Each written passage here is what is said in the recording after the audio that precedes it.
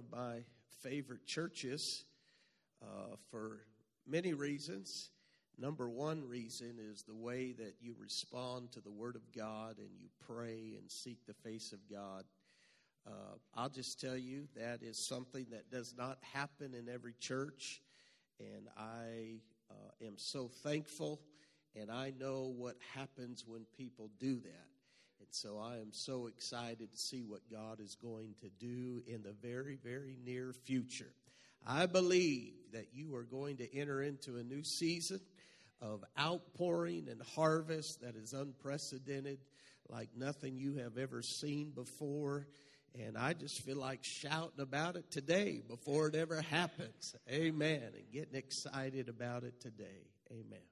Romans chapter number 11 and verse number 16. And while you're turning there, royalty. Once again for treating my wife and I like absolute royalty.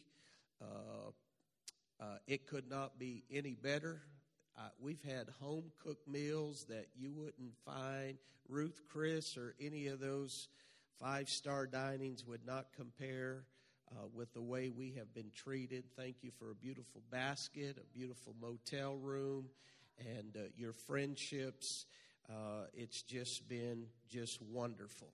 If you haven't had a chance to meet my wife, she is the classiest, finest woman in the world. And the Lord had mercy on me, and He knew I needed to marry way over my head. And so I am a recipient of the goodness of God. I love my wife. Romans chapter 11, verse 16. Are you ready for the word of the Lord? For if the first fruit be holy, the lump is also holy. And if the root be holy, so are the branches. Whatever the root is, it's going to be reproduced in the branches. And if some of the branches be broken off, thou being a wild olive tree wert grafted in among them, and with them, notice this phrase, partakest of the root, the fatness of the olive tree. You may be seated. If we could have our first slide up there. We understand that roots are very, very important to the life of a tree. We live, of course, in Northern California in the heart of the redwood trees. And uniquely to the redwood tree, which is the tallest tree in the world, it has the most shallow root system of all of the trees. It doesn't have a main taproot that runs down, but rather its root system runs along very shallow, oftentimes along the top of the ground. And the strength of the redwood tree is in the fact that it grabs another redwood tree, and together and in unity they support a forest or a group of trees together. Nobody's into roots for the most part. Rarely do you drive up to a garden setting or somebody's yard and say, wow, look at the roots.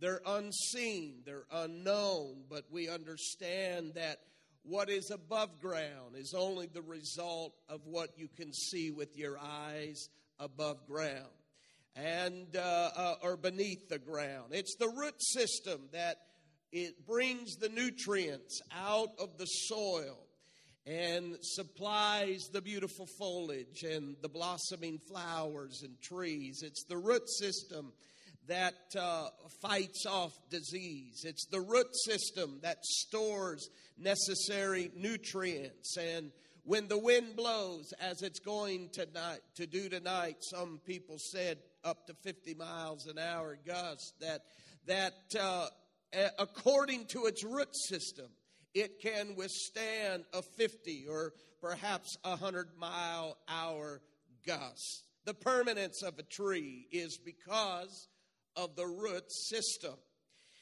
Jesus talked about the root system. You remember when he talked about the parables of 4 grounds, and he said that the roots could not go down in the stony ground, because the soil was full of rocks. And so he likened that unto a certain group of people. John the Baptist talked about roots in his message as he was declaring to prepare the way of the Lord. He said, if you want to get serious about following God, following the Master, you lay the axe at the root of the tree. Because if you sever the root, you're going to, of course, sever the tree. Jude talks about roots. He's describing somebody that is totally backslidden from God. And he says that they are twice dead, plucked up by the roots. Whereas there is a blessing that the book of Psalms talks about, of a root system that is healthy, that has found its nutrients in the word of the Lord. Blessed is the man. The Bible says, a man that meditates upon the word of God, his roots shall be like someone planted by the rivers of life that bringeth forth fruit in its season. It was about a year and a half ago, we had a father-son and a grandfather, or my father, gathering that we did together, and we had such a wonderful, wonderful time. We met in Jackson Hole, Wyoming. We were hunting mule deer, and we were having such a great time.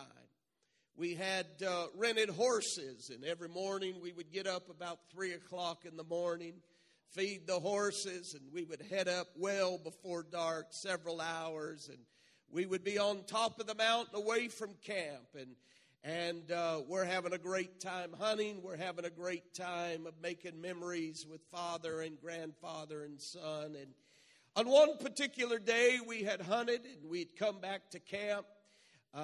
My father was not hunting, so it was really tough. We would radio on the radios and say, we're coming down the mountain, have hot soup ready for us. And he would have hot soup ready for me and my son. And it was a wonderful day as we sat around campfire that day.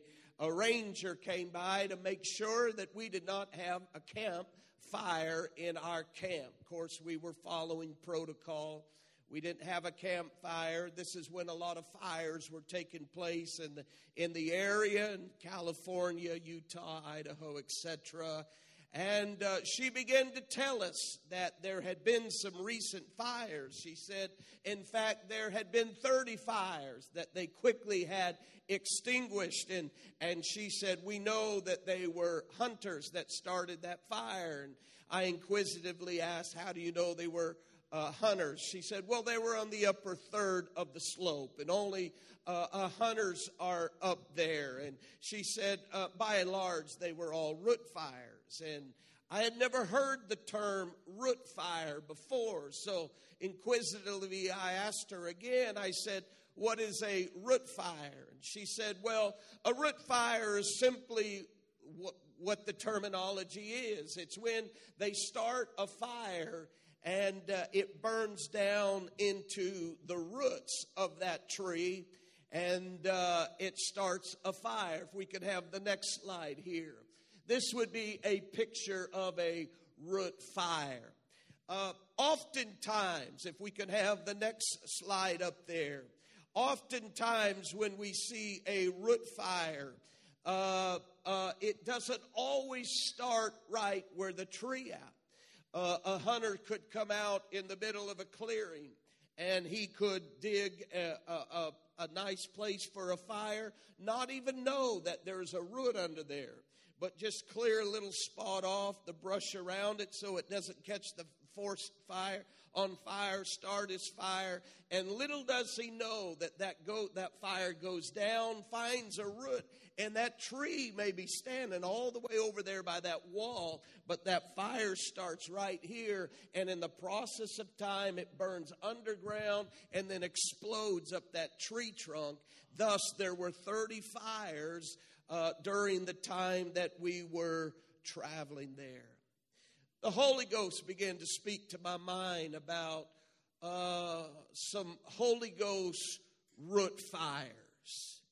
he began to speak to my heart and say, John, you need to do a little study about root fires, because not every fire that erupts started in that place where the original fire was. They started the fire here, but it erupts over there because it burns underground in the root system. I'll just get to the good part right now. I believe that the fire this Jesus church has started in Watertown, South Dakota, has the potential to tap into the root system of an entire state and district. The fire starts here. It burns underground and then blows up the side of a city. And nobody will see it coming. Nobody is going to know until there is an explosion of an apostolic root fire in the name of Jesus. Now, to a fireman hates roots fire. You talk to any fireman that works out in the woods, and they will tell you that they hate root fires, because root fires can smolder, are you ready for this, for years before they explode up a tree. A root fire can smolder when there's snow on the ground, because it's underneath, it's subsurface fire. And they don't know where it's at to put it out. And then number 3, it's very, very dangerous for them, because they can walk out if they perhaps sense it, if they can smell the fire. If they get too close, they can actually fall into the pit of where a root fire is burning. Perhaps today you're jumping ahead a little bit to see the spiritual analogy. I want to preach to you. I preached to you Sunday about a fig tree moment and a God that saw you before you saw him, and challenged our hearts and minds that there must be a deliverance in our mind where we can totally trust and believe God. Last night, the word of the Lord instructed us that there are still mighty men and women of God that's serving the Lord, that is wholly going to fulfill the plan of God in this generation and rid the land of every demonic spirit and every stronghold of hell. I believe it with all of my heart that through your words and through your commitments and through your prayers, there's going to be deliverances that come to groups of people. There's going to be deliverances that come to reservations. There's going to be deliverances that come to people that are broken. There's going to be deliverance through the power of the Holy Ghost, because the Lord Jesus Christ created this land and he died on Calvary for this land. It does not belong to the adversary. It belongs to the Lord Jesus Christ. And you are now the flesh of God to this generation. Your prayers matter. Now tonight we're going to tell you how it's going to happen. It's not by might and it's not by power, but it's by the Spirit of God that resides inside of you. The devil, are you ready? The devil cannot stop the revival that's coming to South Dakota. The devil cannot stop it. Just like they cannot stop a fire that's under the ground. There are some things the adversary cannot stop. He can huff, he can puff, he can accuse, and he can roar like a lion, but the guy is on a chain. He can only go so far. He has to ask permission, and God puts bounds on him. And in the name of Jesus Christ, there is going to be a Holy Ghost eruption of fire, because it's in your roots.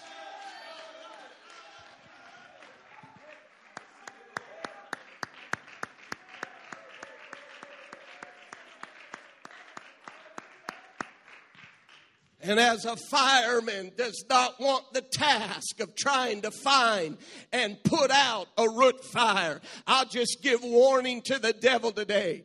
I know we talk about him being strong, but he doesn't want to be around an apostolic church. He doesn't want to be around a blood-bought believer, from the greatest to the smallest among us. When you're in covenant Jesus Christ, when you've been baptized in his name, when you're living under the covering of the blood, your prayers are powerful. The enemy cannot stand. The Bible says you resist him and he must flee.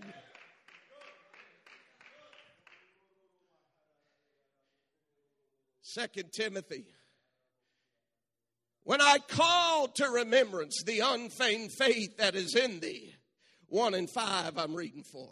Which dwelt, watch this, first in thy grandmother Lois, and then in thy mother Eunice.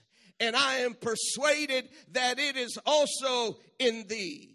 Wherefore I put thee in remembrance that thou stir up the gift of God, which is given to thee by putting on of hands. God has not given us the spirit of fear, but of power and love and a sound mind. Can I remind this great group of people here tonight that when you received the baptism of the Holy Ghost, it was no small deal. It's more than a certificate that you got and you framed and put on your wall. The fact that Christ lives inside of you, the fact that a holy God made temple and says, I am now habiting inside of you, is no small thing. When his name comes to you at baptism, you step into covenant for life, and that is no small thing. Every story you read in the Bible, you better not long and wish for it anymore. You need to claim it, because that same God lives inside of you. Every miracle you read in the Bible, you need to say, God, I want you to do it in my lifetime. I thank God for the revivals overseas, but dear God, let those kind of revivals happen in South Dakota. Let it happen in the Jesus church. That same God, it's that same God. It's now inside of you. We love to read about a man by the name of Caleb. Caleb is such a fascinating character. He's one of two people out of 2 million that made it into the promised land. It's a beautiful story. I love when he flexes his spiritual muscles and he says, I'm as strong as I am today as I was 45 years ago when I got my promise. He said, I'm going to go in and come out. You know what he was saying on that day? Caleb was saying, I'm not ready to retire. I'm not ready to hang it up. I'm just experiencing the prime of my life serving the Lord. And I believe the same God that brought us out of Egypt, he said, is going to give me mine inheritance. He was 85 years of age. You read his wonderful story. He defeated 3 giants by himself. It's a wonderful, wonderful story. But if you turn the next page, there's a story that's not as familiar. When you get to Joshua chapter number 15, begins to talk about Caleb's family. He has 3 sons and a daughter by the name of Achsah.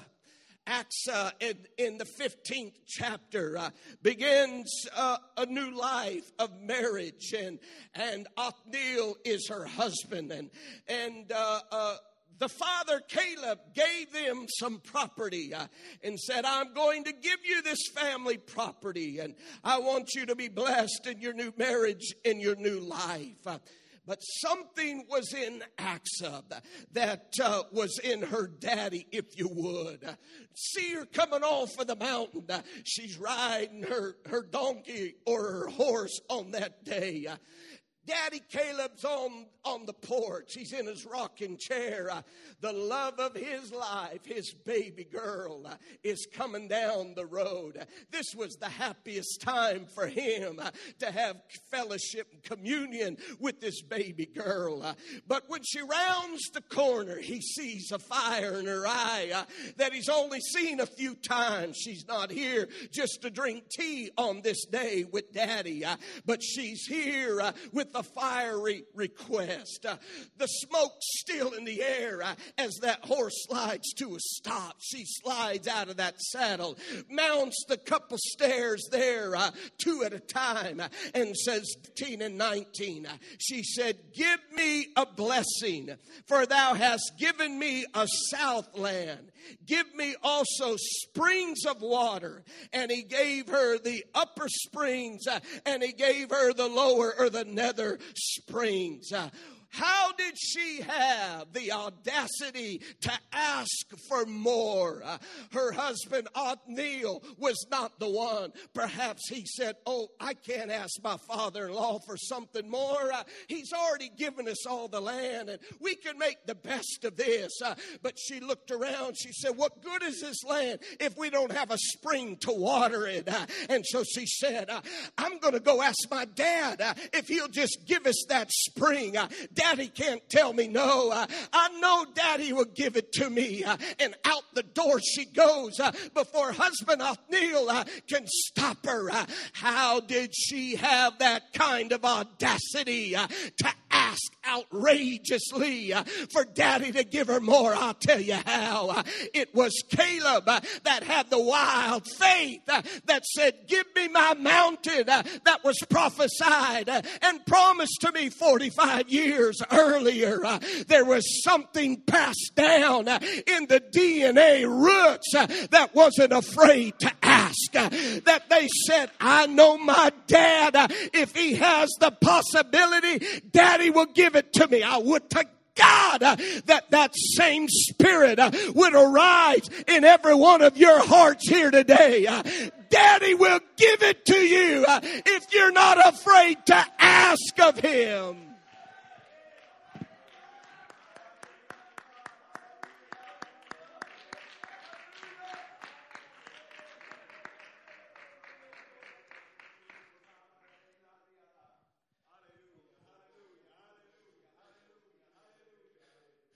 The end of Malachi chapter 4 says, "I'm going to send you the promise of Elijah the prophet before the great day of the Lord." And then 400 years of silence. Do you realize how long 400 years is? This is 2021. Let's just say 2022 in a couple weeks here. Knock off 400 years, 1622. Think of all the rhema that God has spoken since 16 and 22. What is that, the Renaissance era? All the stuff that's happened since then. Not a single word for 400 years. But one day, while Zacharias was going through the duties of being a priest, Luke chapter 1 and verse 5. There was in the days of Herod, king of Judea, a certain priest by the name of Zacharias of the course of Abia, and his wife was of the daughters of Aaron. You know who Aaron was?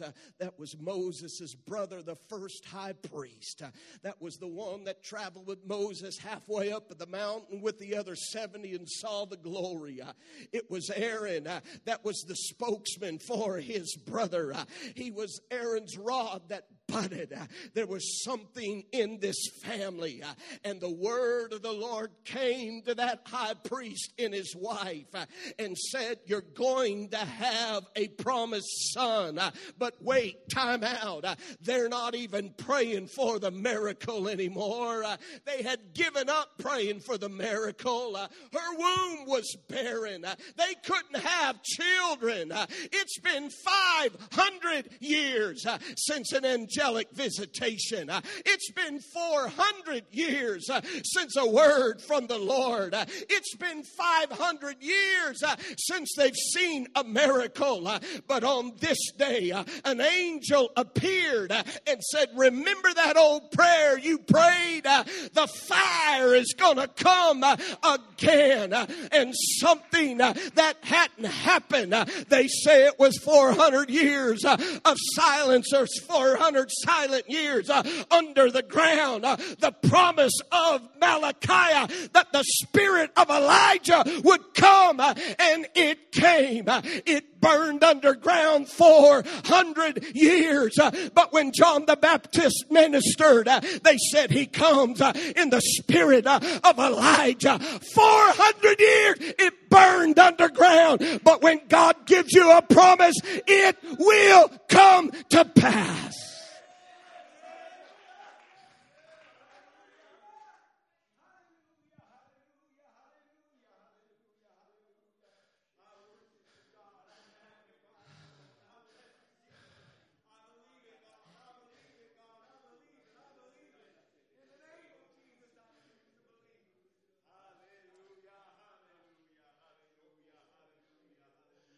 Most of those 30 hunters in Wyoming didn't even know they had started a fire.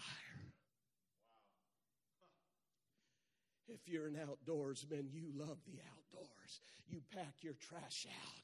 They thought they had put their fire out, but little did they know that underneath that bed of ashes, there was some coals that had tapped into, I don't know, it may have been a 5-minute prayer request you had on the way to work. It may have been a prayer you prayed 20 years ago in the shower. You don't even know what it did. It wasn't angels.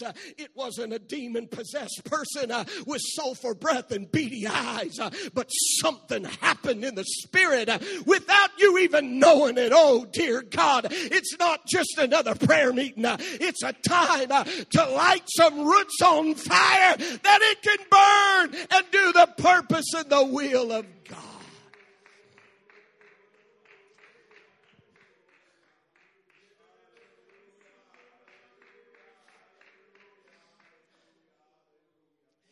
So I say it again. And the devil can't stop it. The devil cannot stop it. Political persuasion cannot stop it. Opinions cannot stop it. Magistrates cannot stop it. Governors can, blue, red. It does not matter because when God says he's going to do something, he's going to do it. It's just like a football team when there's 10 seconds left in a game and they're on the goal line a yard away and the clock's ticking down and they got one more play. They all line up. You know it's going to go to the fullback and he's going to do a draw play right through the middle. Jesus came into this world as a fulfillment of detailed prophecy. God let every demon in hell know that it was going to come in a certain town, in a certain way, and it was going to be a virgin and call his name thus. He laid it out. He gave the enemy the playbook, and he said, I dare you to stop me. That's just like a football team not telling the opponent team, I'm going to hand the ball off to him and he's going to cram it down your throat and go across that finish line. I just dare you to stop me. That's how end time apostolic root fire is going to be. The adversary cannot stop revival in South Dakota. Come on, are there any believers here tonight that believe in the power of heaven?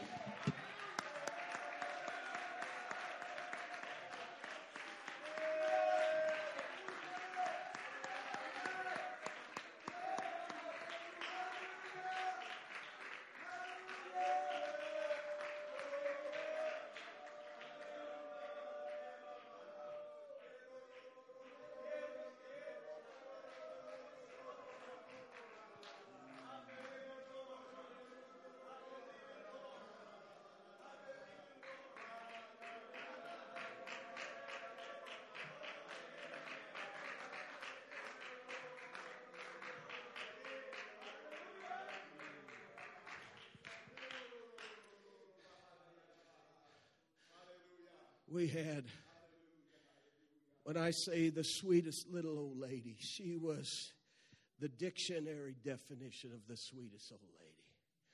Her name is Opal Fike, pure as the driven snow, poor as church mice, never missed a church service. She thought her pastor was the greatest preacher in all of the world.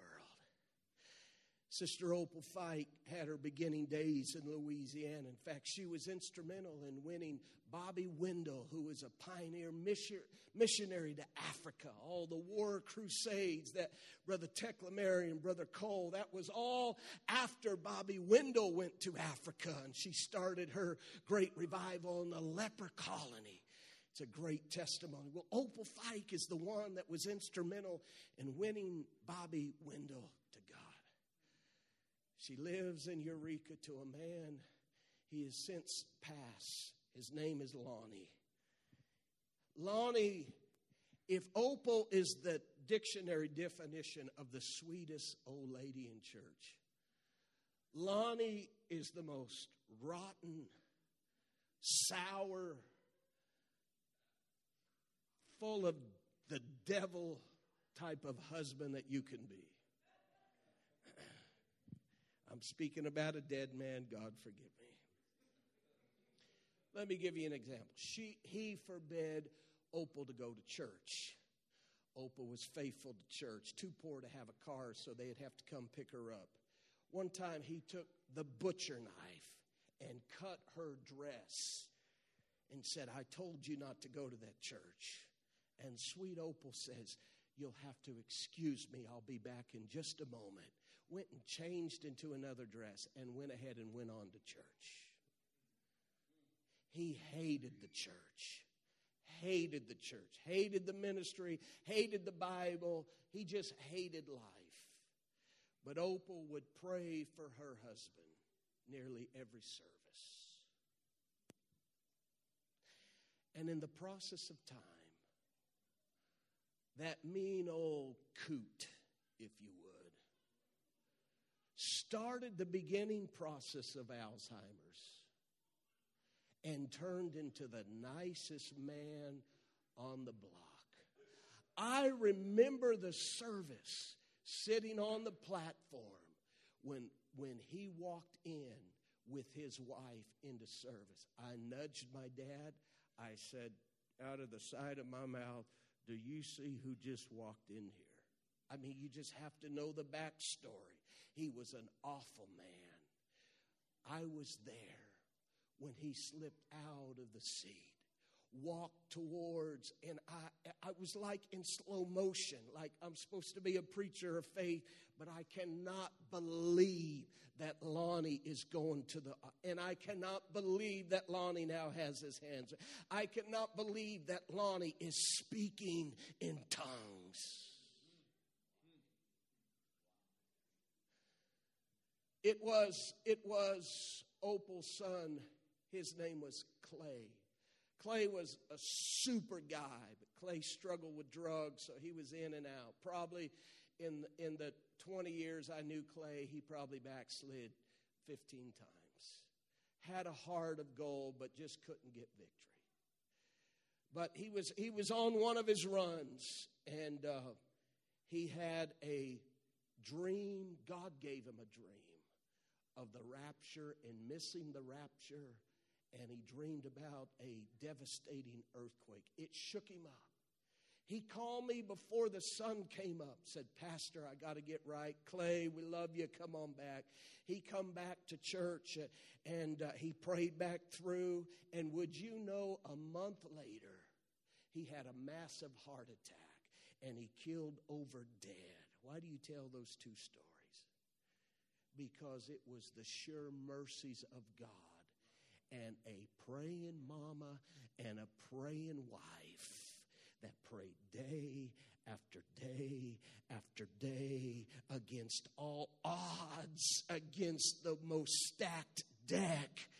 But it happened in the God's perfect timing, just like a fire can burn underneath and then explode at just the right time. I wish I had Sister Mickey here tonight to let her tell you how many times she prayed for her brother-in-law, Frank, over 40 years. Frank was a professor at the university. In fact, he was at several universities. Very intelligent man, multiple degrees after his name. He was an atheist, and get this, he taught world religions. He mocked the family's doctrine. But Sister Mickey would pray and pray and pray. Frank was 83 years old the first time he ever came to an apostolic church. He came in on a cane.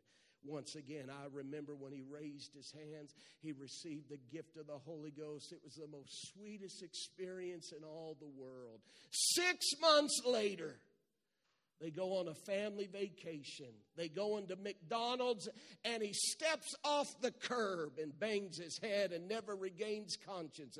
And he goes out into eternity, a saved man, saved at 83 years of age, 6 months after a Holy Ghost fire erupted in his soul. I've come to tell somebody, you've prayed a long time. Don't you dare give up praying. Revival's coming to your family. Revival's coming to your prodigal. Revival's coming to your city. You may not see it for a decade. You may not see it for 2 decades. But I've just given you 2 proof texts that if you pray, if you believe, you don't have to see an immediate sign. Because some fires are burning in the root even tonight. You don't know somebody's laying upon their bed. Something you minister to them. You may not know what's burning in this city right now. But I know when the Holy Ghost apostolic root fire begins to burn, something great is going to happen.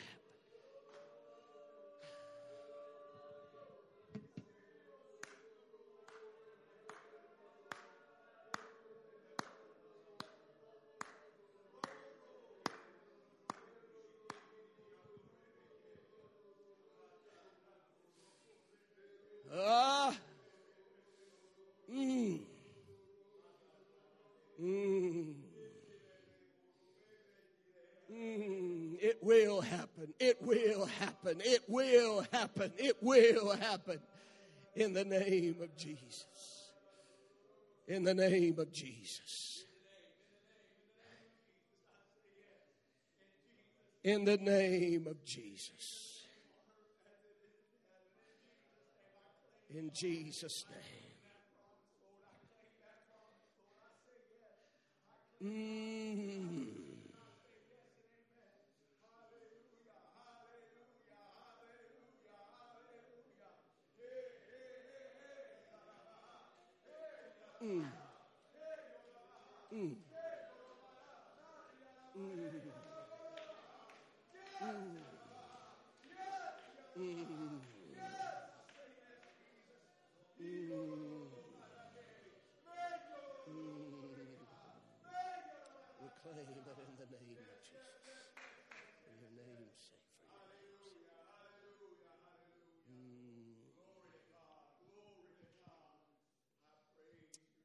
Thank you, Jesus. Thank you, Jesus.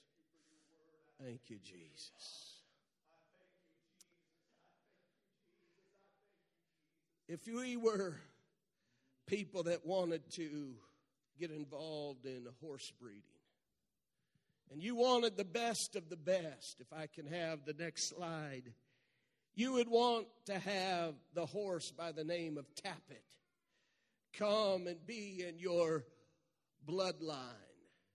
Tappet is a horse that in recent years, a couple years ago, had more winning offspring than any other horse that was out there. Just to have this horse come to your ranch as a stud fee, you would pay $300,000. Because proven in his genetics, in his DNA, there was something that was a cut above everything else. It was a little faster and had a little more endurance, and it produced winners. Or we could talk about the horse by the name of American Pharoah. The next slide there. American Pharoah is a famous horse. In 215, it won the Triple Crown, which is the Kentucky Derby, Preakness, and Belmont Stakes. It won all three of them. But what's amazing about this great horse and its great feat 2015 is it's from another lineage. It is the great grandson of Secretariat. If we can have the next slide. That horse right there is actually the great grandfather of American Pharoah. And it was said of him up there that he was the best runner. He could run in the mud. He could run on dry tracks. He could run on the rail, or he could run outside. He could come from behind, or he could stay in the lead. And he won on his great day the Triple Crown, his final race, by 31 horse lengths, which is amazing. Usually it's a few feet or just the nudge of a head. But watch, 42 years later, his great grandson, American Pharoah, did the same feat that he did 42 years later. Why do you talk about that? Because I want you to know once again that when you received the baptism of the Holy Ghost, you were birthed with a dynamic power. You see, in your lineage, in your roots, you have the likes of a Noah that builds a boat before there's ever been a rain. You have in your DNA people that walk around walls and shout and walls fall down.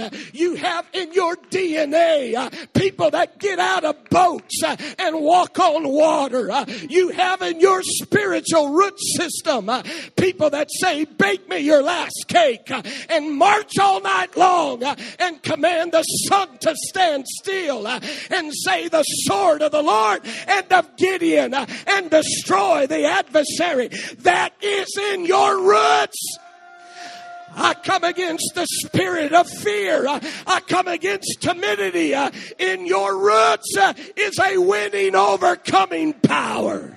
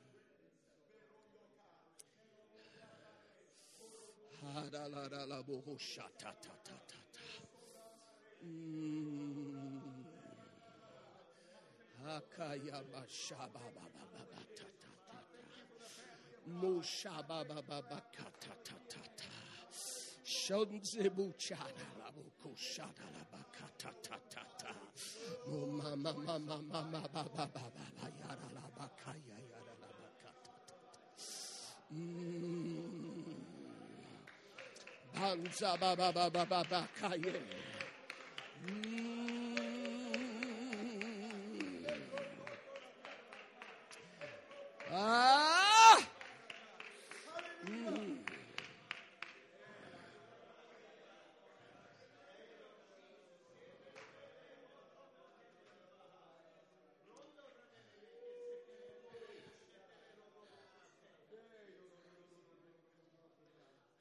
There is, near where we live, there is a big move to restructure the original pathway of the river. course, they're taking out all the dams, and people that operate heavy equipment in our church, they go up. A lot of this takes place. We're surrounded by reservations, and they are doing something called rewilding the environment. They have these original maps, and they're going in, logging roads, as drop sediment in and change where the river used to make a curve. Now it just might make a straight shot. And now they are going back and putting the river in the original pathway that it first had when God created, as far back as their records go. And they're removing all of the road systems that the logging trucks created. And now it just looks like a continuous landscape. And it is a process of rewilding. I wonder today if we're part of a root system that we're surrounded with in the church world that has dumbed down faith and has tamed a passion and a wildness about the things of God. Can I tell you, faith was never supposed to be tamed. It was never supposed to be controlled. It was never supposed to be manipulated. You need to rewild your faith and put it in its original context that came straight from heaven. I'm not interested in what somebody says in the Vatican. I'm not interested in somebody that is not even spirit-filled telling me how to have apostolic revival in South Dakota. I'll tell you how we're going to have it when we have the same wild faith that the first church had. Are we going to believe God? Or are we going to believe man? You need to rewild your belief system today to what is original. If I perish, I perish. But I'm going to die trying for the name of Jesus Christ.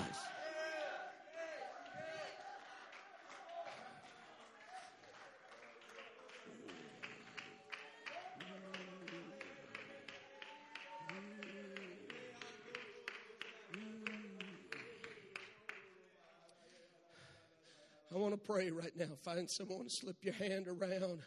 I want you to pray specifically that there would be a rewilding of their faith and their passion and approach to the things of God. Go ahead, find somebody.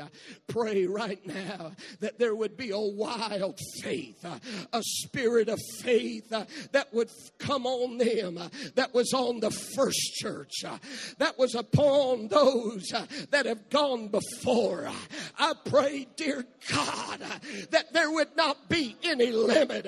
If they would rip off a roof to get somebody to Jesus, give me that kind of faith and mentality. Whatever it takes to get them to Jesus.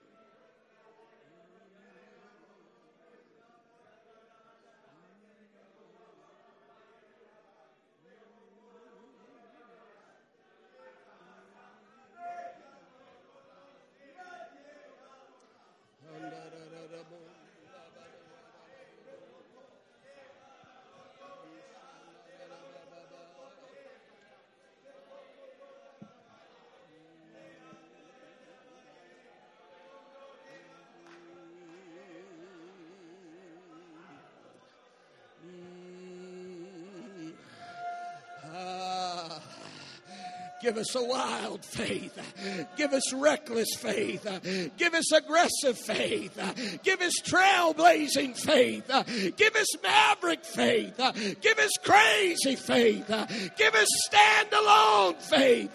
Give us break the protocol faith. Out of the box faith. Greater than history faith.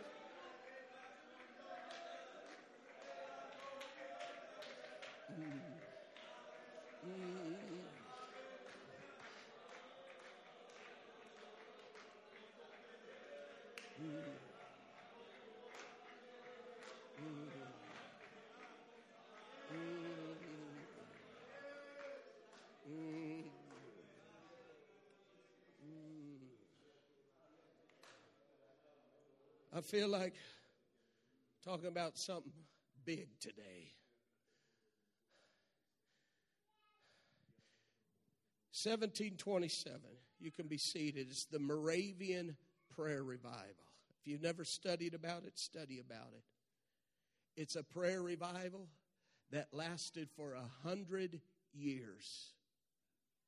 It's a little group of people that came and they began to believe together. There was just 300 people. Zinzendorf guy who did it. He had a motto. His motto was, I have one passion. It is Jesus and Jesus only. They were just a nucleus of 300 people. Watch now. In 20 years, they had sent more missionaries than they had previously sent in 200 years, because there was a 100-year prayer revival. I want to talk big just for a moment. I want to plant some seeds of bigness in your heart today. It would be a wonderful thing if you would establish thriving churches, and they would be bigger than this church. 100 people, let's say in 6 towns next year. That would be incredible. That would be such a revival. But is that as big as we can believe for? What if God is trying to get our attention today to have an awakening like came to the Welsh people, Evan Roberts? They diagnosed him as religious mania. They would find him on the side of the road in a trance-like state. But you read what happened to that entire nation. A revival came. You've heard the stories. They had to retrain the mules because people weren't cussing at them anymore. You couldn't buy a Bible. Every schoolyard, they were having a revival prayer meeting because somebody came in there with a fire in his belly and said, we're going to have it. It's just like Gypsy Smith. He drew a circle, said, let revival start inside of the circle. What if God wants to use South Dakota to launch end-time revival as a great awakening in the last day? I hope we're not just hoping for a 100-member church. Thank God for 100 souls. One is enough for Calvary. But what if God wants to come in with a bulldozer and launch this thing in a supernatural way? It's in your DNA. It's in your roots.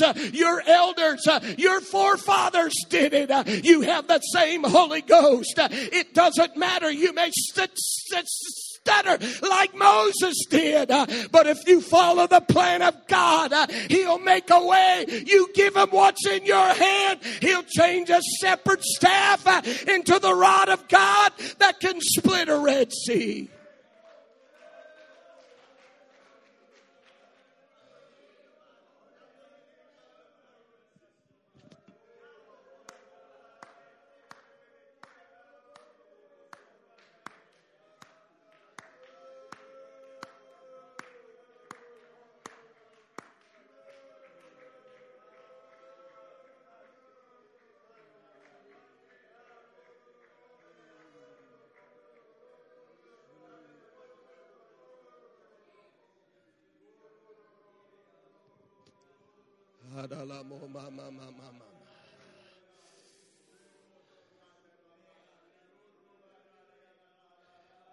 It's in your roots. It's in your roots. It's in your roots. The devil can't stop it. It's in your roots today. Everything you read about, it can happen in South Dakota. It can happen in Watertown. Oh God, I want to be fuel that fire can explode up. I want to have a believing spirit, a willing heart. I want to present myself a living sacrifice and say, God, let that fire burning underneath burn up me. Set my soul on fire.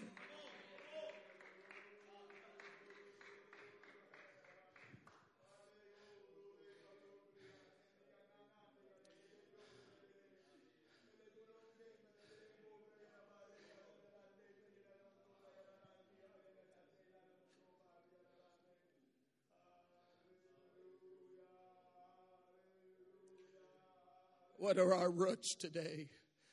Give me a couple more minutes. Our roots are Acts 2:42. And they continued steadfastly in the apostles' doctrine. Hear me from California today. Don't you dare be a cheap sellout. Don't you dare, in 1,000 graves, don't you ever sell out an apostolic doctrine. The Bible says, he says, I can't give you this garden because it was given to me for an inheritance. It's not for you to change. It's not for you to alter. It's not for you to fit this generation. Don't you dare be a cheap sellout. Your root is apostolic doctrine. You must be born again of water and spirit. And save yourself from this untoward generation. I'm so thankful for 1 Timothy 4 and verse 16. Take heed unto thyself and the doctrine. Continue in them, for in doing this thou shalt both save thyself and save them that hear thee. Said they continue in the apostles' doctrine. This your roots, and in fellowship. You know what I felt to tell this church last night? That what was around this altar, I really feel like it was a spirit of prophecy. There's going to come a time when that happens. Are you ready for this? 24 hours a day. I believe this is going to be a birthing center. I believe this house is truly going to be what Christ wanted for his church, a house of prayer. A house of prayer. I believe it's going to happen in the midnight hour. It's going to happen throughout the day. Don't try to figure it out. Just tell God you're on board. Don't try to say how's it going to happen. Just say yes to God, whatever part you can play. But there's going to be a praying church in the last day, and it might as well be you. If God always uses a praying people, why not get on board? Why not throw caution? What are you waiting for? Dear God, the coming of the Lord draweth nigh. We hasten towards that day. This is a day to lay it all on the line and do what the first church did. That every day they were in prayers at the hour of prayer.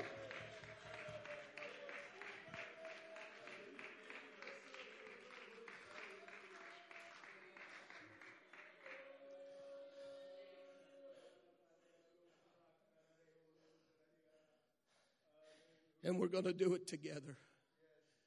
They went together. Turn to your neighbor and say, we're in this together. Together is the key of apostolic roots. Breaking of bread. Allow me to jump. Can I preach a little longer? This is my last time to preach. I may not ever be in Watertown again.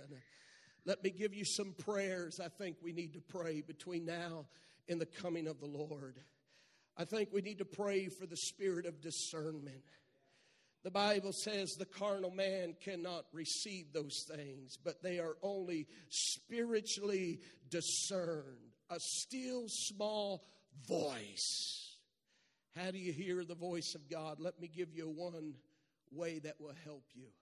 Elijah is in the cave, and the Lord comes in a whisper, the still small voice. Elijah, what are you doing here? He wasn't in the fire. He wasn't in the wind and the earthquake. You have to get beyond the sensationalism. You have to hear the voice of God. My question to you, how come Elijah couldn't hear the still small voice in it under the juniper tree like he did in the cave? What's the difference between juniper tree when he said, I'm the only one that has not forsaken you and I just want to die? What's the only event that took place between juniper tree and the cave? A 40-day fast. I'm not saying 40 days, but the only difference in Elijah being able to discern the still small voice was an extended fast. We're going to have to pray for discernment. You need to pray against the spirit that comes in as a delusionment that tries to come upon people's mind. You need to pray and say, God, give me a love for truth, because delusion and revelation feel the same. It's both a work of the adversary, seducing spirits. You need to pray for a love for truth, and every day say, God, I've got to have a work of the Spirit being done in my heart and life. I think it's important as apostolic roots that we see the fullness of it, that we pray for the hand of God to rest upon us. We can't do this thing by ourselves. The Bible says that the good hand of God was upon Nehemiah, and he rebuilt the walls that the adversary has taken down. The Bible tells us in Genesis 49, 22, 23, and 24 that when Joseph put his hands upon that bow, the Bible says the Spirit of the Lord put his hands on top of Joseph's hands and helped him pull back that bow. There are going to be things that God asks of you between now and the rapture that you cannot physically do in yourself. But if you pray for the hand of God, the same hand of God that rested upon Nehemiah to build a wall and Joseph to fulfill his lot in life. How did the first church evangelize? Acts 11 and 21. And the hand of the Lord was with them, and a great number believed and turned unto the Lord. The Bible says Jabez prays, let your hand be upon me and keep me from evil. What would happen if we would make it a prayer request every day? God, let your hand rest upon me. Lead me and let me fulfill your plan through your strength and through your power. I believe God is going to do a quick work in this last day. We're just talking about Joseph. Joseph was in the pit. He was in Potiphar's house, forgotten in prison. You know the story. But in one moment of time, in one call, in one night, he went from a forgotten prisoner to the governor of the land overnight. You want to talk about a root fire. You want to talk about the fulfillment of God's promise. It happened overnight. One day is with the Lord as 1,000 years. 1,000 years as one day. I know it took you 15 years to get to this side, but I don't believe it's going to take another 15 years just to double. When God gets ready to do a work, He can do a quick work overnight.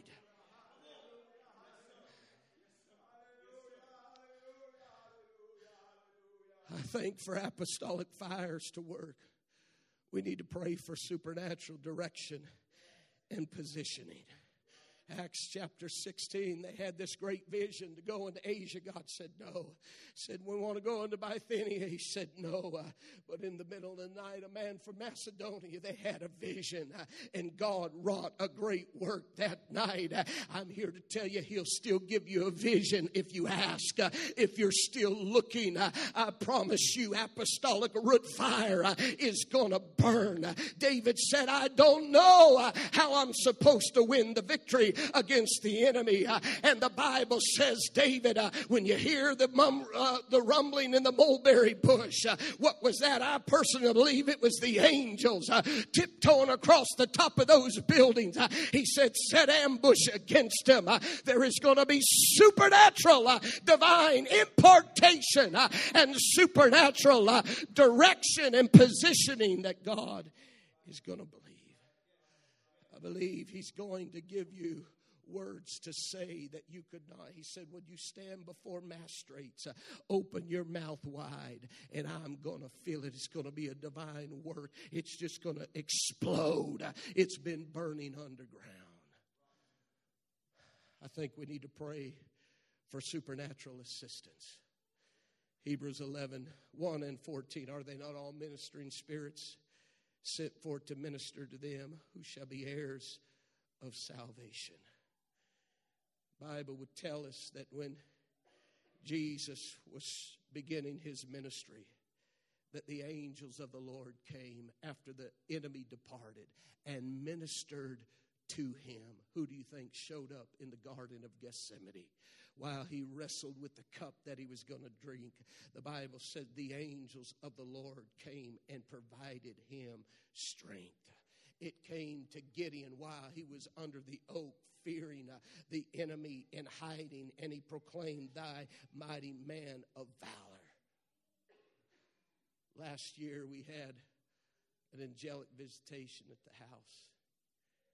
It was a time when we were seeking the face of God, and I had gone upstairs to take a nap. I was a little weak in my body. We had a house full of company, and Steph was finishing the dishes, and she finished the dishes, and she sat down on the couch. She took her shoes off, and I was restless on the bed. I couldn't lay there, so I come back down.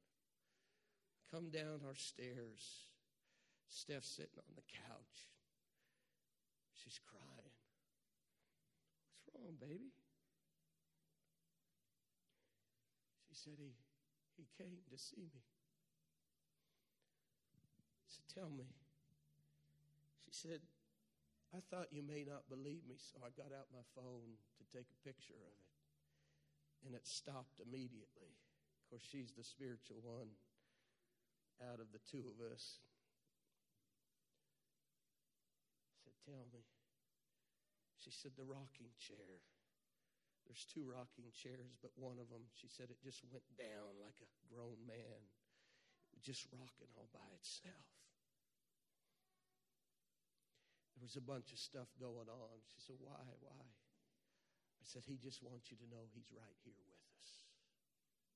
You're not doing life all by your own." I'm not talking about wacky, far-out stuff. I'm talking real human beings, real life stuff that you're not by yourself. It's been that way from the beginning of time. The angelic host has been there to assist you every step of the way. He's in this room today. The angels of the Lord encamp round about them. You're not by yourself. That ought to create such a boldness in you. It ought to eliminate worry and pessimism out of your heart. That world is more real than this world is today. And as we go forward claiming apostolic fire, that's going to explode. I believe that fire is going to fall from heaven. I believe in Brother Barnes' prophecy of fireballs over cities. But I also believe that through your roots, you've been baptized unto Abraham. And you're going to see the fulfillment of Abraham's blessing. And Abraham had a blessing upon God. And that we're going to see that in this last day. Was the angel as a pillar of fire that brought separation between the nation of Israel and their enemy and brought shade from the heat. It was an angel that delivered Lot and his family out of the city. It was an angel that delivered the apostles in chapter 5. It was an angel that delivered Peter in chapter 12. It was an angel that intervened. I believe we need to pray in this last day. We can't do it by ourselves. But when the angelic host of heaven comes alongside, you can do what others cannot do. He could even save a backslidden prophet from himself, Balaam, on his way to curse what God had tried to bless. But an angel stood in the way. Oh God, help us in this last day to release that dimension upon your church. We need to pray it every single day.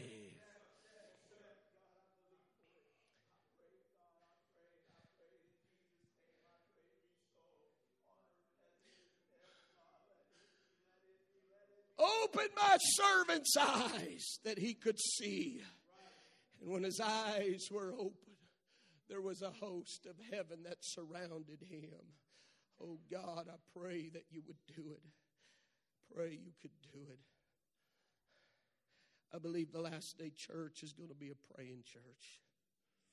It was the Queen who said, I fear the prayers of John Knox than I do all of the armies or 10,000 of his armies. My grandmother died as a baby. During those days, the doctor made house calls. He came to the house. Grace Larson. Checked her over. Grace Larson was her married name. Grace Urshan was her maiden name. Doctor came, removed his hat, bowed his head and said, I'm sorry to tell you, Mr. Urshan, she was a beautiful baby. Signed the death certificate and walked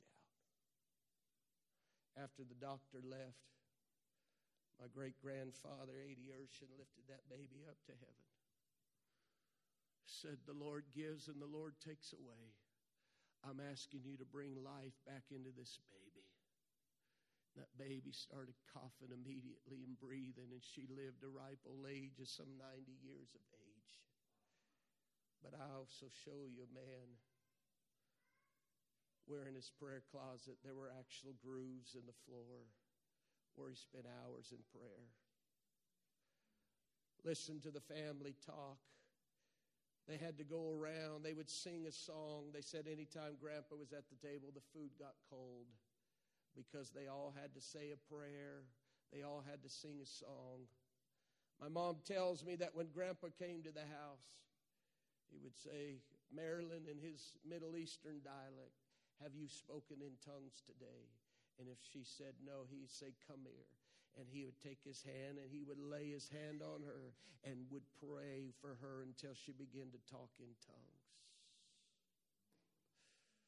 Go to Russia, hear the stories where the firing squads, you've heard them all, stop preaching, he wouldn't do it. Do you have one more thing you want to say? He said, I wanted to pray. He raised his hand, started praying, speaking in tongues. When he opened his eye, there was not a person around. They were there with guns to kill him.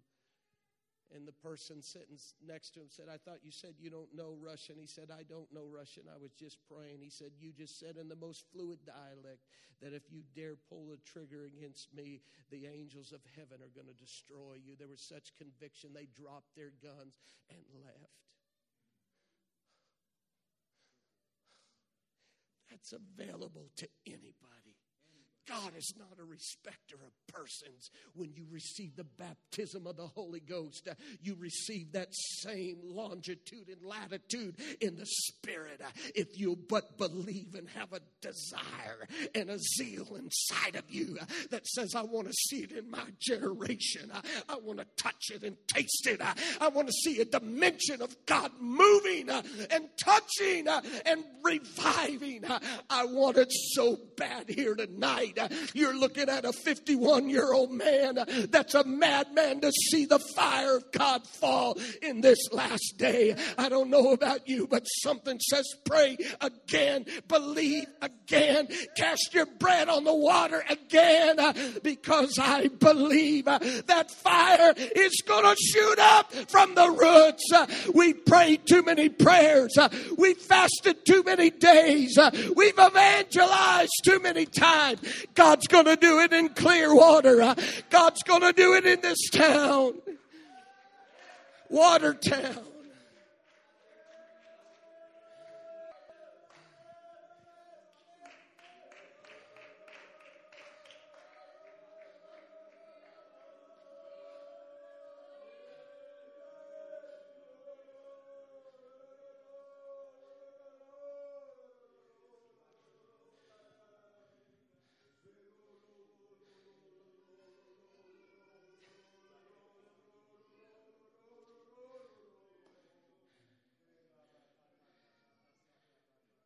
Let me talk to you about one final prayer. We've talked about the angelic host of heaven. We've talked about the work of the supernatural. The devil cannot stop it. The only thing that can stop it is us. The final prayer that I suggest that we make part of our repertoire is a prayer for a deeper purity of spirit. Do you remember what the words were before they went into the promised land? Sanctify yourself, for tomorrow you'll see the wondrous works of God. Right before there was a demonstration, and right before there was the fulfillment of God's promises, they abstained from all. They sanctified their heart and flesh. If I can impress upon you, I'm going to be gone in the morning, but if I can press upon you, the enemy cannot stop it. We can only disqualify ourselves if we step out of bounds. Let there be a reverence toward the Spirit of God. Let there be a reverence towards the man of God. Let there be a reverence towards the Spirit and the Word of God. This is not any other building. This is the house of God. This is where God dwells, and He lives inside of you. Don't drag Him through the mud. Don't do anything that makes Him feel uncomfortable. This is the greatest hour of the church. This is the prophetic hour of the church. You're going to see the rapture. You're going to see dead raised. You're going to see signs, wonders, and miracles. You're going to see masses receive the gift of the Holy Ghost. It's the form and the latter in the same month. It will come to a hungry people. Just don't get caught up with the things of this world. There is nothing in this world that can compare to eternity and being used by God. Being used by God is greater than being the president of the United States. Being a conduit of God's presence is worth more than $1 million. It's the highest calling in all of the world. I would like to conclude tonight by reminding you of that verse. Create in me a clean heart, O God, and renew in me a right spirit. I can't cleanse my own heart. Who can say I have made my heart clean or I'm pure from my sin? I can't be good enough myself. I can't be righteousness myself. I've got to have a righteous God. My flesh is flesh. It's unregenerated. I need a holy God to come and make me whole and keep me aligned and keep me positioned. Every evil thought, oh God, you got to wash it. Let the words of my mouth and the meditation of my heart be acceptable in your sight, oh God. Who shall ascend unto the hill of the Lord? He that hath clean hands and pure heart, not sworn himself deceitfully. Oh God, let a greater degree and hunger of purity sweep the last day church. The promise, the eyes of the Lord run to and fro across the earth on behalf of them whose heart is perfect towards Him. This preacher from California is asking this great congregation that I'm just in awe at, that we would conclude tonight with the prayer for greater purity in our minds, our motives, in our spirits, because it's a fire that the enemy cannot stop. And as long as we're pure, you're going to see the goodness of God in the land of the living. You're going to touch it. You're going to make a boot track in God's promised land. Jordan will roll back. You will walk across and see with your eyes. You're going to experience the glory of God if we keep our heart pure before Him. I'm finished preaching. I'm asking you to respond to the word of the Lord and say, oh God, let there be purity like I've never known before. I know I walk, God, without a sin in my life, obvious sin, but cleanse me from secret faults. Cleanse me from those things, God, that I'm not even aware of. Take me to a whole nother level and dimension, God.